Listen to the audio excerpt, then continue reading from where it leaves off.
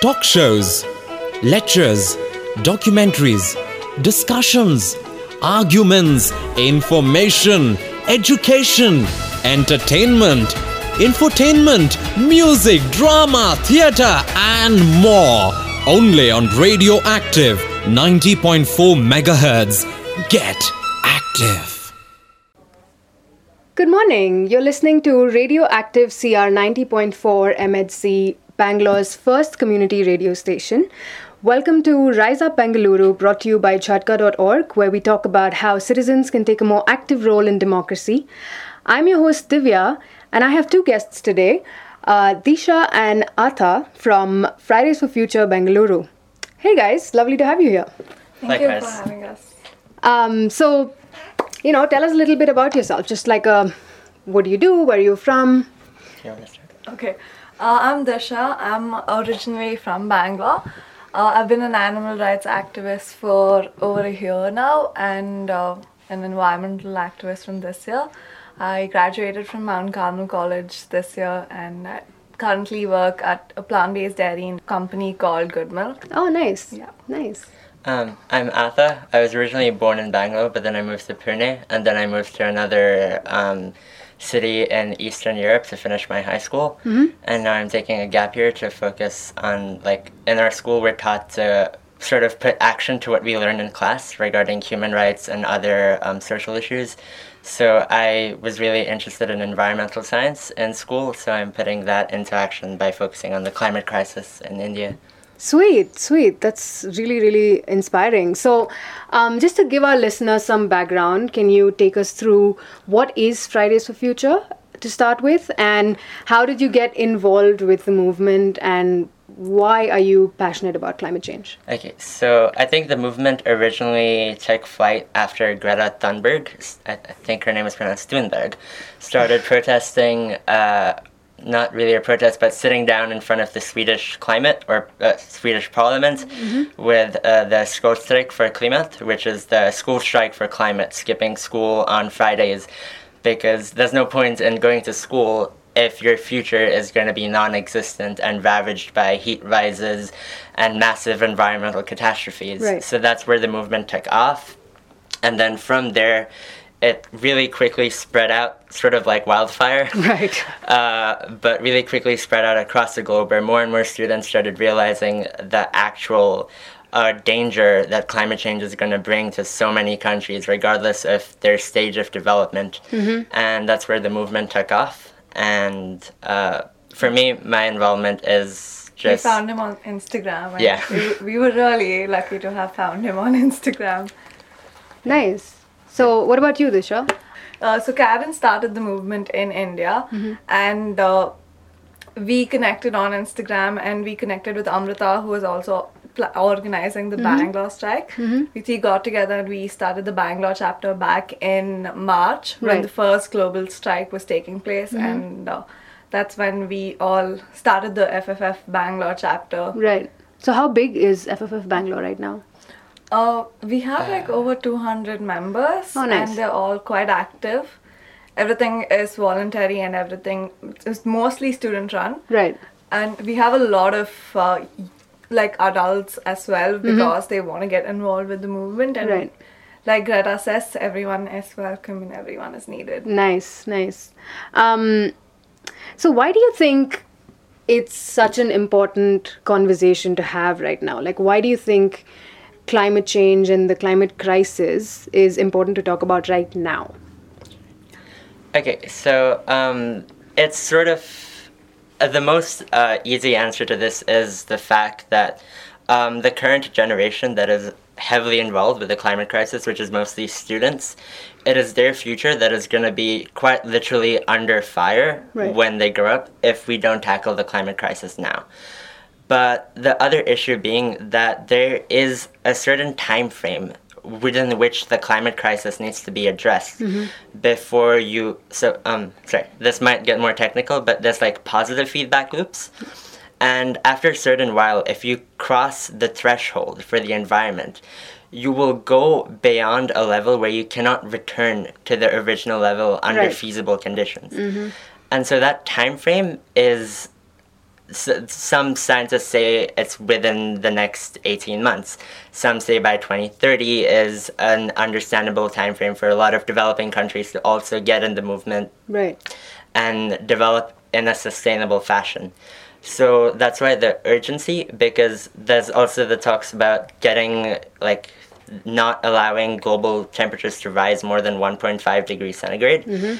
And that urgency has to be met with immediate action. Otherwise, once we cross it, then there's going to be more studies on how to tackle the climate crisis, because we would not have solved the issues that we are dealing with right now. Yeah, absolutely. So, just for our listeners, if you are passionate about climate change and you think it's an important conversation to have right now, let us know why. Just send us a WhatsApp message on 888-498-3333.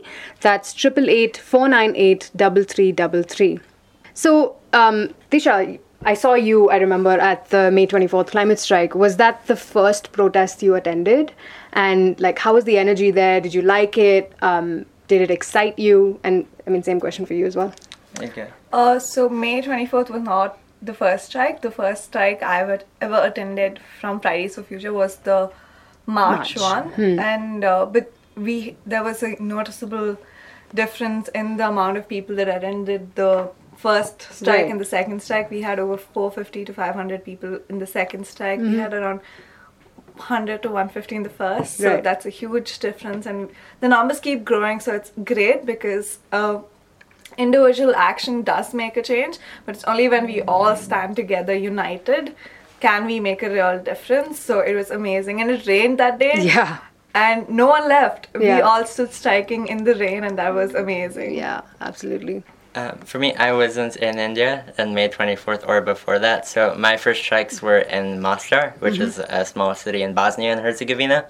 But I had attended the Women's March over there, and that was my first actual strike where we went around the city with our posters and chants. And so that was just about 300 people though. Right. So our current plan for the 27th is supposed to amass more than 800 people. That's going to be much larger and a much more crowded city. So I look forward to that. Yeah, it's exciting. So, is climate change and sustainability something that young people are talking about? Do you see that happen around you? And if yes, what are the conversations like?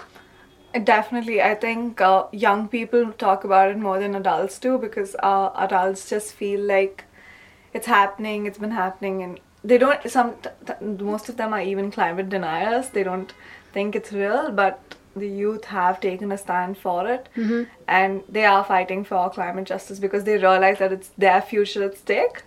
So that's why there have been more conversations about it. I think you can... Yeah. I think also something that really characterizes it well is because all of this is a very present issue.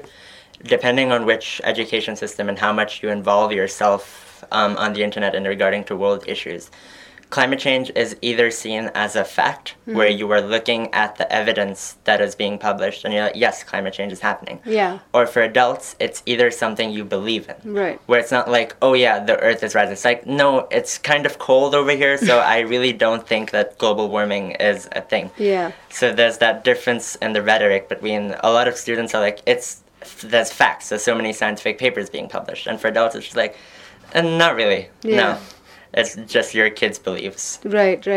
Yeah, because we can actually see like such a huge shift even in Bangalore, for example, because Bangalore was known to have, hill station-like weather a few decades ago. And now the summers are becoming unbearable even in Bangalore. And it's just ridiculous because we're also seeing so many trees being cut for developmental projects. And like, for example, the elevated corridor. And, the tree cutting is not just a couple. They're in like the thousands. And, we can really tell with the green cover going down and we can tell that the heat is rising every summer. It's, it's pretty crazy. So how do you think, so you're saying that young people are talking about climate change and it is part of their daily conversations, and we do see it online, especially on Instagram, all over the place. So how do you think young people can make a difference? Like, do you also see a shift in conversations from talking about climate change to also wanting to do something about it? So there's like two different things in this aspect. The first is in regards to people enacting what they talk about. There is that slow growth because oftentimes a lot of criticisms regarding social movements and environmental causes is that there's more talk, less action, Right. and it's all like there's a lot of talk over the internet of we need to strike and we need to march and we need to act now. But when is that now going to actualize itself? Yeah. So there is that shift where more and more students realize that there's no longer a space to just spread awareness, but they actually have to physically participate and like contribute and make change in their locality or wherever they can. And the other thing is that what students need to do in regards to spreading awareness is that within India and a lot of developing countries, because we haven't reached a stage of development where we can start taking money out of projects, or we just have leftover money to implement in climate change solutions. So one of the parallel to the government managing the climate crisis is that citizens themselves need to take the initiative to understand.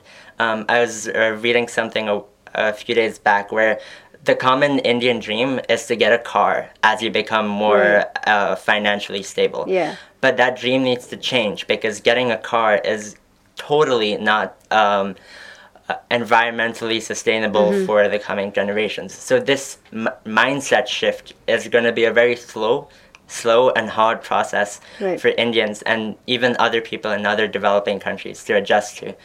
And young people need to make that change to get out of that mindset. Yeah, absolutely. So, for our listeners, what kind of a difference are you making in your life to lead a more sustainable lifestyle? Let us know. Send us a message on WhatsApp on 888-498-3333. That's 888-498-3333. So how do you see your friends circle or your close networks? How do you see them getting involved in this whole movement? Do you see them, are they easily convinced, or do you need to pull them out, or are they making changes on their individual levels to help with this whole movement? So like I mentioned, I'm an animal rights activist. We have a group called Bengaluru Brigade for Animal Liberation. So all of them are also animal rights activists. So they're also inclined towards the environment because we don't see the environment and animals as any different. Right. So all of them were really excited. They've been texting me about the strike on the 27th and the march on the 27th and the strike on the 20th. And they're all super excited to come and attend the strikes and stand up for the environment. They've also been making a lot of changes themselves. They always take public transport. Right. They're all vegan. Nice. So they make a lot of individual changes. They cut down plastic a lot. So it's great. They're all very open and very supportive. Nice. From my end. I think in my friend circle, I've recently moved to Bangalore, so I don't know a lot of people here, but back where I studied and in Pune, I think there's a balance between individual change where it's sort of because you have the ability to, you cut down on single-use plastic, use public transport and other basic solutions, as well as participating in groups like Fridays for Future. There's Youth for Climate in other countries. There's Extinction Rebellion, and there's a lot of different climate organizations. So giving, making a contribution to that in terms of your physical presence or contributing at strikes is quite significant. So that's what I've seen with my friends. Nice. So the next strike is this week. Would you like to give our listeners a background on what's happening from Friday onwards? So the Global Climate Week starts on the 20th of September and goes on till the 27th. So we have events lined up throughout the week. On the 20th is the climate strike. It's happening at 5 p.m. at Town Hall. And we have other events. You can check us out at fridaysforfuture.karnataka, and we'll give you all the updates. On the 27th is the Global Climate March. It starts at 4 p.m. at Carbon Park, Hechel side, the airplane side. And we're marching for the environment and for climate justice from there till Town Hall. Okay. Then we're going to talk about why we're here and what our demands are. We're doing this with Jatka and Extinction Rebellion, so all the environmental groups have teamed up to raise our voices. Yeah, that's so exciting. For our listeners, are you going to be joining us at the climate strike? If you want to know more, just look up Fridays for Future .Karnataka. Yeah. And you can also look them up on their social media handles, or also WhatsApp us on 888-498-3333. That's 888-498-3333, and we'll be able to give you some more information.